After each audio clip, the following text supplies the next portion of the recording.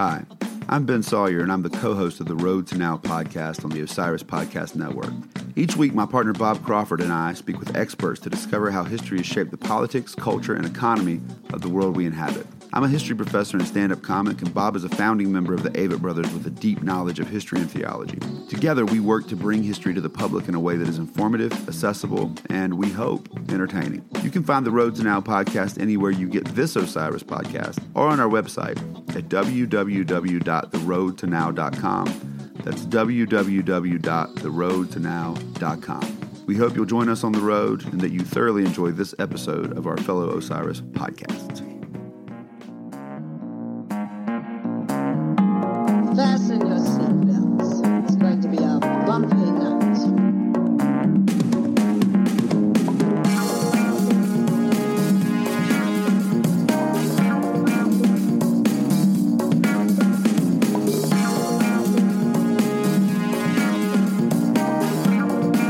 I am the one who knocks.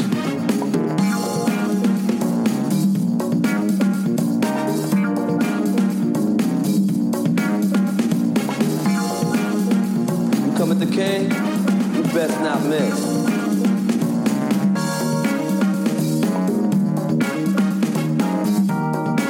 Over the line!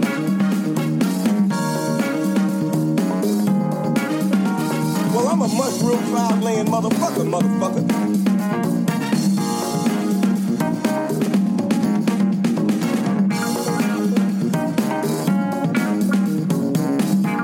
Are you a pathetic and worthless bag?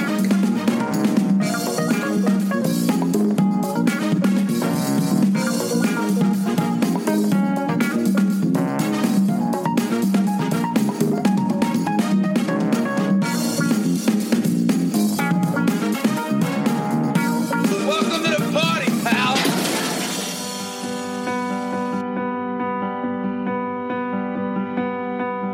Welcome to the Party Pal, the mind-bending film and television podcast you didn't know you needed. I am one of your hosts, Michael Shields, here with our other host, Mitch Lucas. What is up, Mitch?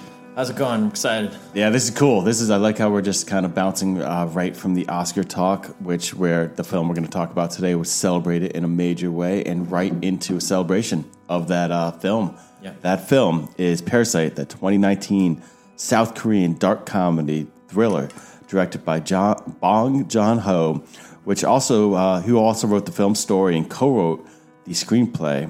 The film follows members of a poor household who scheme to become employed by a much wealthier family by infiltrating their household and posing as unrelated individuals. This is Parasite. What a film. It's funny. I'm glad we're doing this here today. Yeah. But I mean, we're way late to the game on this. We are. This has been out for, we should have been doing this 5 months ago. We should, but it works. You know, we now know it's fate, which Yes. is that it's an Oscar winner, and many times over, and so we're celebrating it. Yes, exactly. We're not trying to get people to watch it. We're just celebrating it with everyone else. You're absolutely right. I guess the time is ideal right now. It's perfect. Yes, it did. It won 4 Academy Awards. It's the first South Korean film to take the prize in 92 years of competition. The first non-English film to win Best Picture. This is a big deal. It is a big deal, not only to win Best Picture, but to win Best International Film and Best Picture and Best Director. Yeah. It's an absolute. It's a shock to the system, to the Oscars. It's great. Yeah. I hope this kind of thing continues. I think it says a lot about where cinema's going internationally. I love that. It breaks down kind of the international barriers, and I'm sure there's filmmakers throughout the world who now feel that they can win an Oscar for Best Picture. Yeah. That's exciting. That's is. really, really exciting. And what's super exciting to me is this film is such a worthy Best Picture winner. It's beautiful and poignant, and it's important, and it just works on so many different levels. I mean, the writing's fantastic, the cinematography's stunning, the what it speaks to, and we'll get big into that, about society is a big deal. The ensemble cast is terrific. It's a very lean film. It's been stripped of anything unnecessary. it feels perfectly designed, perfectly written, perfectly executed. Yep. It's, I mean, it should be something that's studied for years in film classes. It will. Very difficult to pull off something with such great simplicity and design. Yeah. And it's wild to think about how big of a success it is. I mean, the budget was $11 million. Wow. In the box office, and this is before it just won Best Picture, where more people are going to go see it now. It is taken in $161.3 million. It's the third highest grossest film in South Korea history. Is that worldwide or? That is worldwide now. Okay. Yeah. And that's just gonna keep going, which is incredible to think about. It's such a success, and it makes sense to me why it did this well.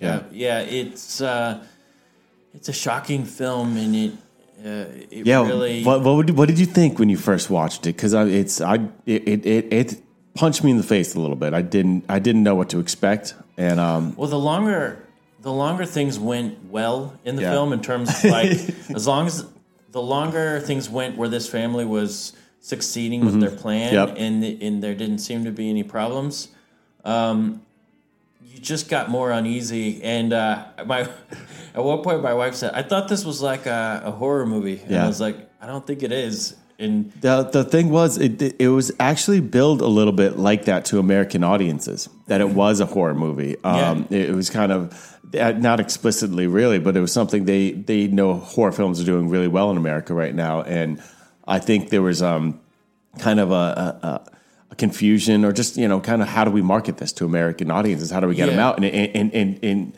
describing it as a horror film is kind of the direction they went. And I actually had to talk a lot of people out of that idea to see it. I'm like, it does get wild. I'll mention it got wild, but I'm like, that's not the story here. That is not the takeaway. I mean, no, and it's definitely not a horror film in any way. Yes, I don't really. No. I mean, there aren't too many tropes of a horror film. No, in this. Exactly. Even with that conclusion, and everyone who's here with us has seen it. Even with the violence at the end and what did take place, that's still that's not a horror film. And I think the thing that shocked me the most isn't what happened at the end. That like you said, it built to something like that. I was so delighted how funny it was. Oh yes, I was laughing so hard in the first quarter of the movie, especially. That's what's so great about cinema, is that comedy can sort of translate, whether it's visually or through attitude. There was a moment where the little boy is like all over the place, like wild man in the house, and then after he had this like secret art class, he like just walks across the room very carefully and very polite, and the posing and the planning and just the careful composition of that shot was hilarious. And that's something that would be funny in any nationality, any language.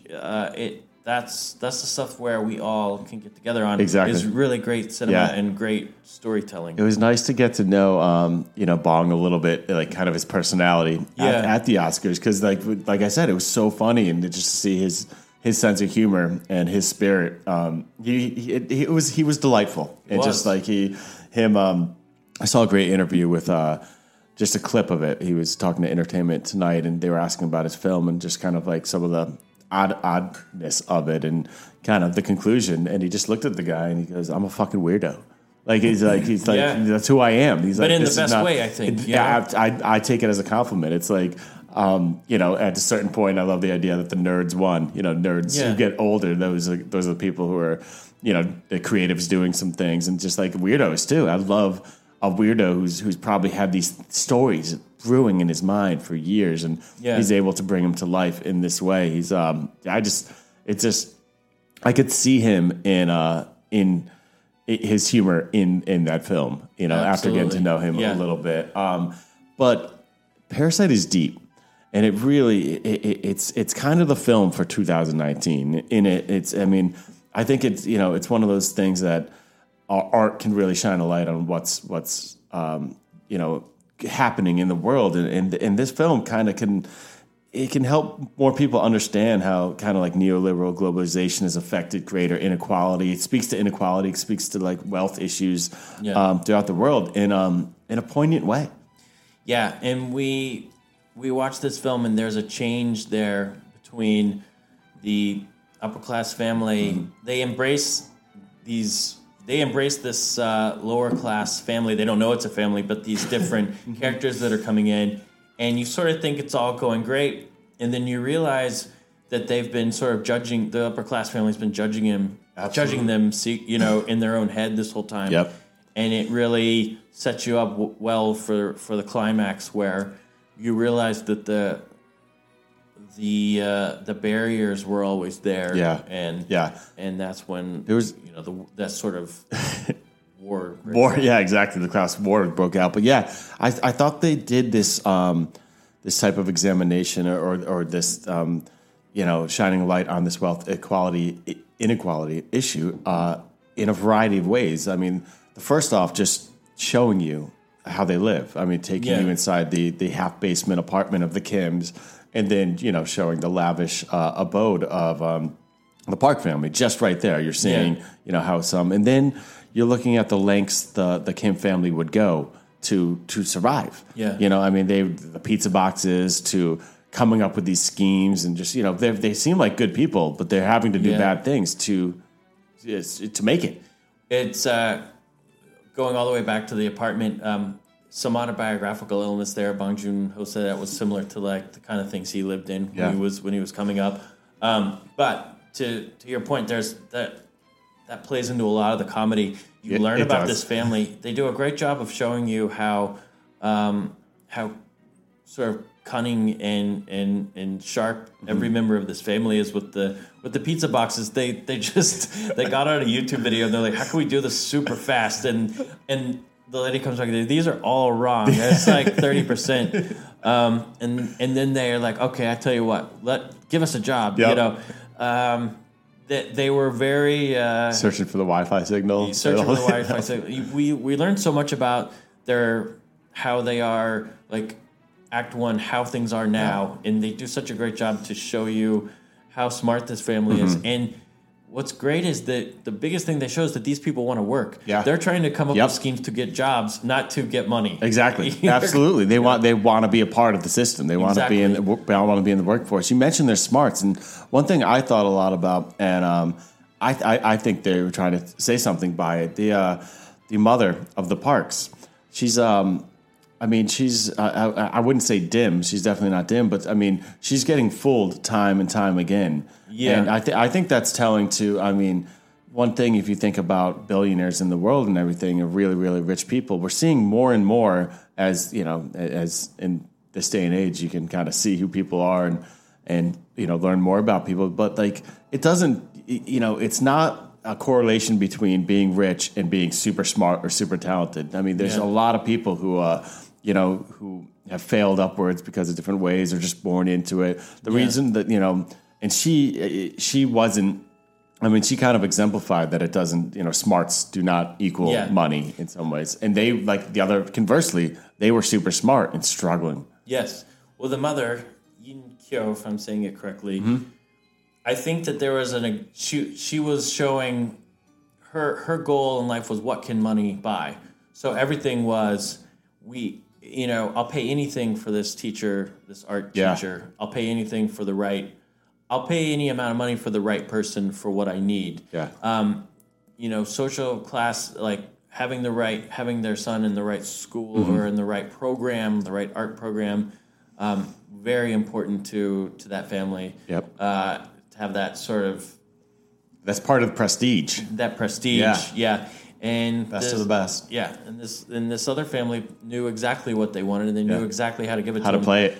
You look at how the daughter, the graphic designer, she was an aspiring, Park So-dam. Yep. Yeah. She I guess that was like a cafe, an internet cafe that she was doing all of her design work and everything. She knew exactly how to make. She knew exactly how to make the business card work for the underground, or this sort of private club where you get maids and butlers and things. And when he shows the card to the father, he's like, you can tell it's good by the business card. Exactly. Yeah, there was even more to it. I mean, we discussed so much. I mean, when we do find the underground bunker where the housekeeper's husband's living, right there is a literal example of wealth built on top of people who are less fortunate and servitude. I mean, that's literally they are built on top of the servants. Like, I love the backstory of this famous architect who often put tunnels in his homes, and that plays into the idea of like we have a house with by this famous architect and. Just like you were just saying. Yep. And that was the moment where the film gets scary. If it's going to be a horror film at all, it's not necessarily horror scary, it's suspenseful scary. But at the point where the maid has made her way into the house, she's gotten back in, she's like conned them into getting back in. I wouldn't say it was a con, it was like desperation. Yeah. But she literally says, "Would you like to come see?" You knew at that point in the film we were going somewhere else, and now everything's going to get really scary. Things turned on a dime. Yeah. This film, it felt like there were like multiple really concise acts to the film. Yeah, and which is interesting because the film was first imagined as a play. He was going to have a play, and he was pushed to put it as a film. The stage was to be divided into two different sections, the two homes. I think it would work wonderfully. I love the idea. That would be great. I'm so glad. Maybe that'll happen. Yeah, I like that idea. I don't know if because this happens, that doesn't, but that is how he first envisioned it, which is really, really cool. I'm going to point something out that means nothing to anyone but myself. I'm just going to be very there's a scene in the film that reminds me of, if we are going to look at this as a horror film in any way, it played exactly like Jaws. They've completed this con. Every one of them has now gotten the job in the house. Everyone is out of the house. They've all gone camping, and then you see the family get together around the coffee table drinking, and the whole movie, as it had been building and building and building, it suddenly stops, and it sort of takes this intermission. This sort of, let's stop and just talk about life for a while. The same thing happens in Jaws, where you build up to everything, and then they get on the boat. They've had a horrible time on the boat, and then all of a sudden they decide to stop and drink that night, and we hear about Quinn's war stories, and the whole movie sort of stops, and we just find out. It's like, it's been plot. Now let's find out about who these people are, and it sort of happened. It sort of happened. And they both happen right before something big happens. In Jaws, they're cracking up, having a great time, singing and dancing. The movie seems to be going nowhere. It seems to be just like put the anchor down, so to speak. And then the shark shows up, and it's on.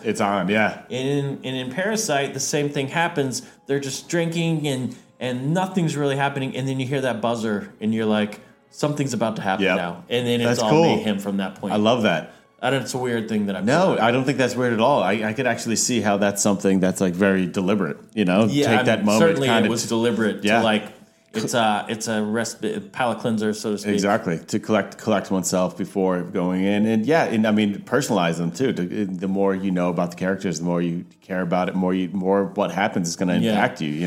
It was crazy to me because I come from a family where there's just certain you go to college and you drink with your friends, and the idea of them all sitting around drinking together as a family, that felt very different to me. Yeah, I think the whole family dynamic felt so different to me. They seemed like buddies. That is true. Yeah, even 100% true. Yeah, and just like even the relationship between, they all love each other, obviously, but the couple, the parents, they just kind of seemed like buddies in like a fun, unique way, and it's.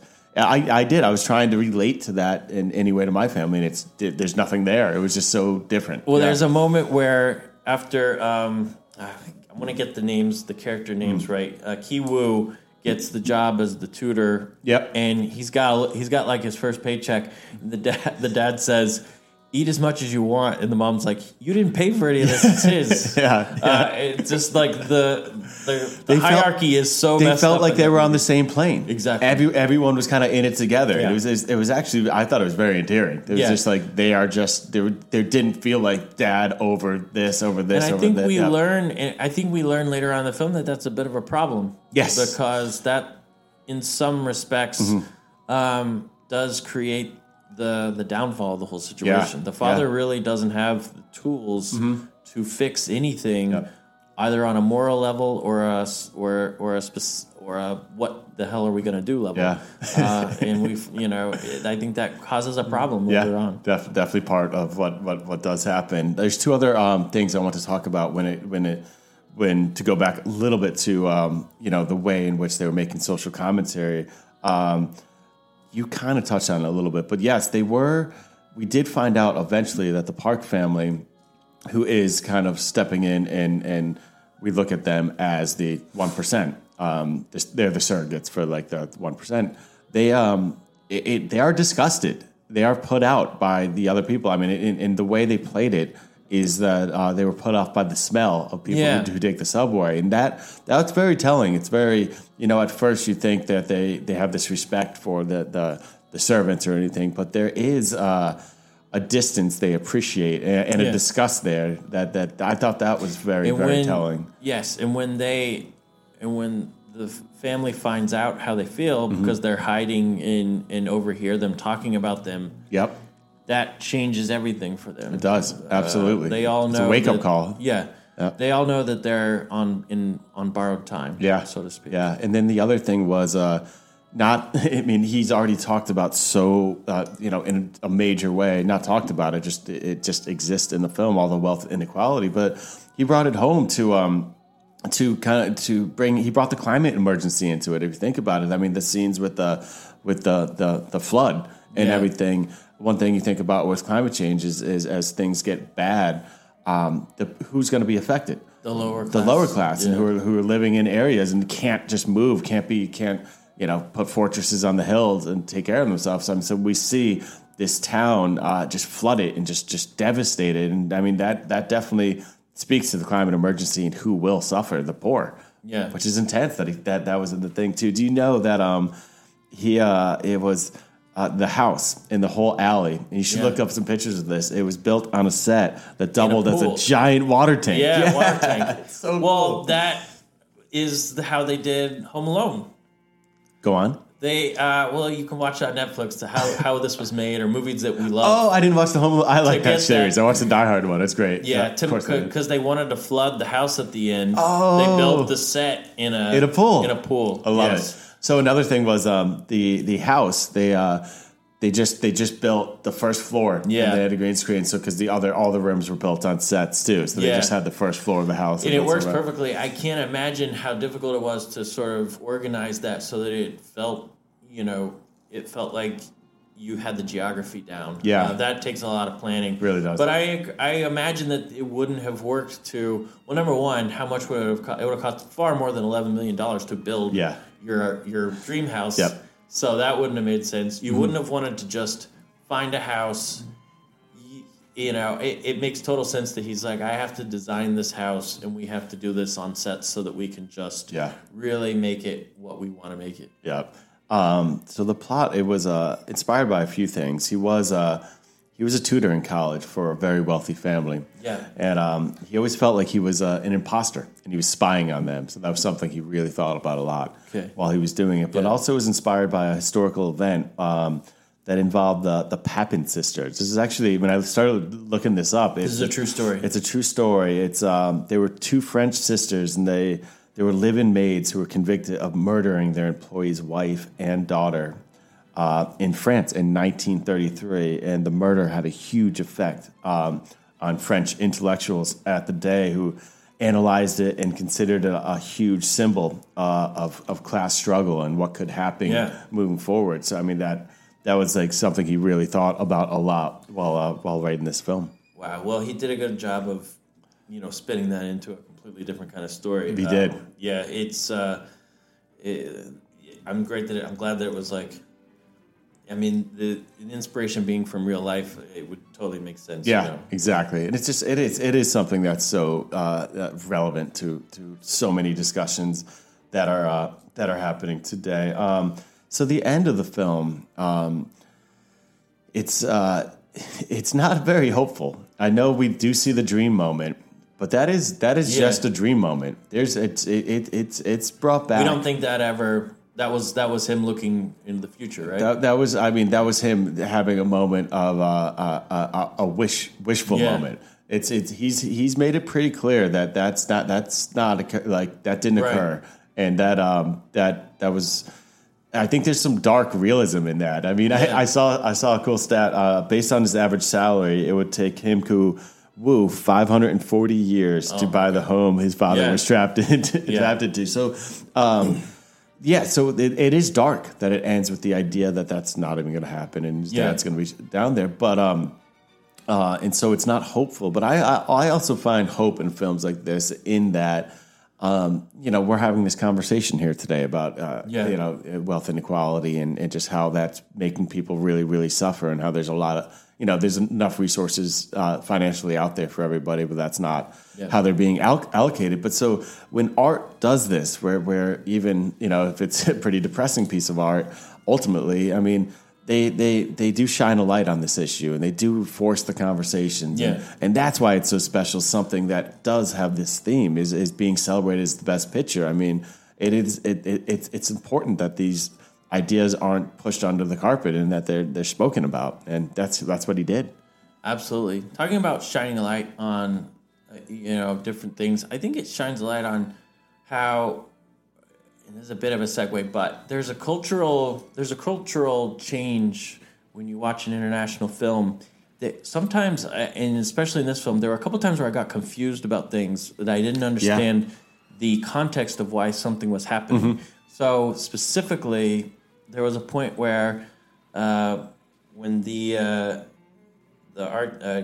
Ki Jong, the sister was being driven home by the chauffeur, the original chauffeur. Mm-hmm. He kept saying, I think he wanted to maybe get to know her more. He just kept saying, I'll drive you home or whatever. Well, when that topic came up to the mother that he wanted to drive me home, she said, to your actual house or something like that. It didn't make sense to me, and we were talking about it. We said, "Well, that must be sex, right? Is that what it means, or that if you drove her home, what is it?" Well, I guess I'm missing out on it too. Yeah, exactly. Yeah. Well, the mother was flabbergasted that the chauffeur wanted to take her to her actual house. Home. Yeah. So we were thinking about it, and we were saying, is that a cultural thing where people on a first date you don't want someone to see where you live or whatever? Yeah. The larger point I'm trying to make is that we're learning about different things in different cultures that we don't understand, and the way these films are translated, we're sort of getting it for ourselves, and there's so much that's there that I don't even think we've absolutely think about all the nuance that we might have been missing here, which is great. Yeah. But also it's wild how this is a South Korean film and how American it is it's very relatable. It's I mean, and I guess that's why it's got so much acclaim and it's affected me and you so much. I mean, it hits home.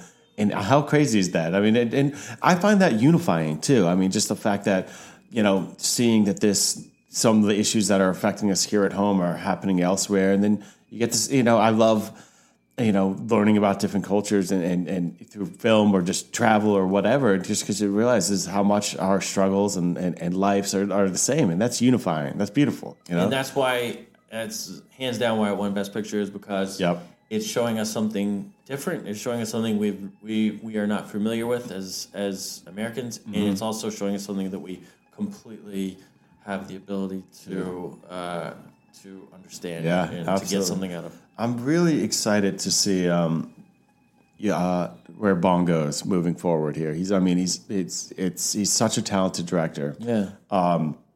So he's known for when he kind of popped into our consciousness a little bit was the movie The Host. You remember that? He's new. He's very new to me. Okay, so that was one that it put him on the map. It was kind of a weird kind of I don't want to say science fiction, but it was definitely in that way. But it was known. Yeah. It was something that was out there. And so at this point, he could have kind of started making some bigger films. Yeah, he was sought after at this point, and he went back and he did his next film was Mother, which is a very heralded film of his, and that came out in 2010. It's outstanding, but it's so fun to see. And then he kind of resurfaced a little bit with Snowpiercer. Yeah, which is really cool. It's also another film that touches on class a whole lot. Well, it looks like a good 3 to 4 years between all of his films. Actually, 4 is that what it years. is? Yeah, between because then it was Okja to follow. Yes. So what was Snowpiercer? What year was that? 2013. Yep. And then Okja was 2017. That's the Netflix film. You got to imagine that maybe financing plays into it. Now that I would imagine he'd be going straight away. He can do anything he wants now. Yeah. And that's we talked about it in the Academy Award episode where this, it does when people receive awards like this, they receive not only funding easily, but creative freedom and he can literally do whatever he wants. He could, do Marvel films or anything, but I could just see him. I hope that doesn't happen. No, I could see that's what, like after The Host, he did go back and he did Mother, which is one of his most heralded films. And it shows, I think I could see him remaining true to himself and the stories he wants to tell. What's his debut? You have that open right there. His debut would be a short film. And then what's the murder one? I hear Dogs Never Bite looks like his first. Okay, can you go down two real quick? What's this? Yeah, absolutely. Barking Dog Never Bites. See, I need to see these now. Memories of a Murder is one I keep hearing about. Yeah. So we've been talking about how I've got all these short films I need to see. I still haven't seen. Now I've got an entire director's filmography that I have to get back to. I can't wait. I have a bunch of these I need to see. I can't wait to do a deep dive into his work now. People make the comment that I have seen a lot of stuff. Yeah. I think we've proven in the past there's a lot I need to see. I am not. I always think when it just comes to knowledge in general, the more I know, the more I learn, the more I realize I don't know anything. Exactly. And that's the same thing. Once you we've maybe seen a lot more films than just kind of your average casual film enjoyer. Right. But I mean, just the more we see things, I mean, the more I realize how many, I'll fall in love with the director and I'll look at his filmography. I'm like, wow, there's so much more out there. Oh, absolutely. It's really, really crazy. So I'm excited about where he goes, what he does next. I just found this to be really one of the coolest pieces of art I've come upon in a while. And I think so many of us were late to the game. Like by the time I saw Parasite, we're latecomers, but we're very lucky. We're in exactly. And I saw I saw it about a month ago, and I just was going on, and I was telling anyone I can, and I'm excited to do it here again. I'm stuck with so many visuals of it. I mean, I'm the picture of the daughter played by Park So-dam on the toilet as she's smoking a cigarette and everything. I'm just like, there's so many different, like the camera moving through the layers of the house, them hiding underneath, just so many different things are just stuck with me. The themes really hit me. I mean, there's something I think about all these ideas that were present in there all the time. It just got me. Yeah, I had the one that stuck out to me was right before she rings the doorbell to have her interview, she stops and she goes, wait. She does this like limerick where she's trying to remember everyone's name and position, and I was like, that was my favorite sort of artistic moment of the film. Yep. It was just such an odd change of pace, and I loved those. There's a lot of small, intricate moments of both comedy and terror, and it's not a horror film, but it's definitely suspenseful. Yeah, absolutely. Yeah, it's definitely a thriller. As it comes home to roost. The father's so good in it. I want to mention him before we close down here. Song Kang-ho. Bong said he had him in mind the entire time writing it, whatever he was going to bring it to life as. He didn't want to do it without him. Oh, okay. It was one of those situations where it was almost like a deal breaker if he couldn't get it. A lot of these actors, when they came on, they didn't really. He's of such high respect to all of them at this point. They didn't really even know what they were signing on for. Really? They're just like, yes. Yeah. He's like, I got the story I want to do. And they just all jumped in. And I want to mention again, the ensemble cast was just so fantastic. There was a lot of conversation about how somebody from this cast should have been nominated. Is there anyone that stuck out that you would have nominated? I was glad to see it win as an ensemble. And was it the Screen Actors? But I don't know. I don't know. But how would you answer that question? I guess the father maybe for best supporting. They're all so good. It's such this team effort, and that's what's so special about the Best Picture win. I think Yin Kyo, the mother, Yeah. would have probably been. I think that her character provided a great deal of comedy, and all of these cons ran through her. I think she had a very important role. Yeah, that's true. But best ensemble Oscar is something that I don't know if that's ever been thought of, but I mean, this is an ensemble film where the less you know these actors, it almost helps. Sometimes ensembles that have like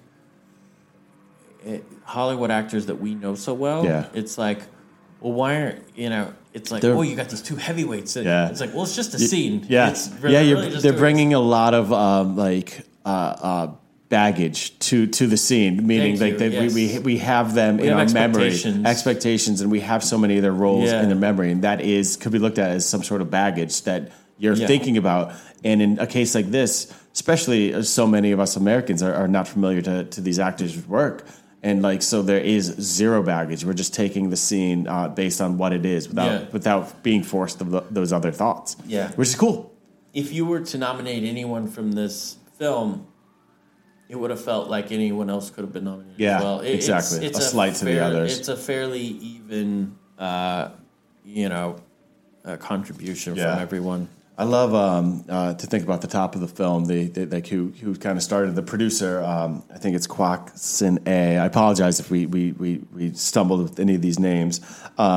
She was making a very heartfelt speech at the end of the Oscars, and I love they turn down the lights as they do. And they're just doing their job. I don't think I've been actually in production seats where you got to close someone down on stage and stuff like that, and just they're doing their job. But I loved that, like Tom Hanks and Charlize Theron and everyone in the front row is just screaming up, up, up to get the lights back on, and Luckily everyone that happened. Yeah, exactly. Luckily they did that, but everyone was celebrating this moment. There was this buzz exuding from that room. I was watching with a couple of people. We were all feeling good. I was looking at Twitter. Everyone's like, "This is so special," and it was so special that it won. It makes me hopeful about people who are telling bold stories and inventive stories and in novel and unique ways, that they're getting shine like this. That made me very hopeful. This movie excited me in many different ways. It's easy to say this is the first of many. I got to be honest, there aren't too many Bong Joon-ho's out there. We have to acknowledge that there's a singular vision here, and it has to do with the person as much as what we want in the world. And this is a very unique individual. We have to remember that it takes a long time to find someone of this talent. Yeah, exactly. And so that's why it's great that they celebrated in California the other night, and that we celebrated here today. So that's all I got. You got anything else? No, I appreciate you letting me talk about. I like the Jaws comparison. I really like the Jaws comparison. Yeah, thanks for giving me my 5-minute. No, that's awesome. I love it. Moment of analyzation. So we're going to be back real soon with another episode. We have a bunch planned moving forward. We're real excited about. Hey, thank you everybody out there for joining the party. Thank you. I will drink until next morning. Thank you.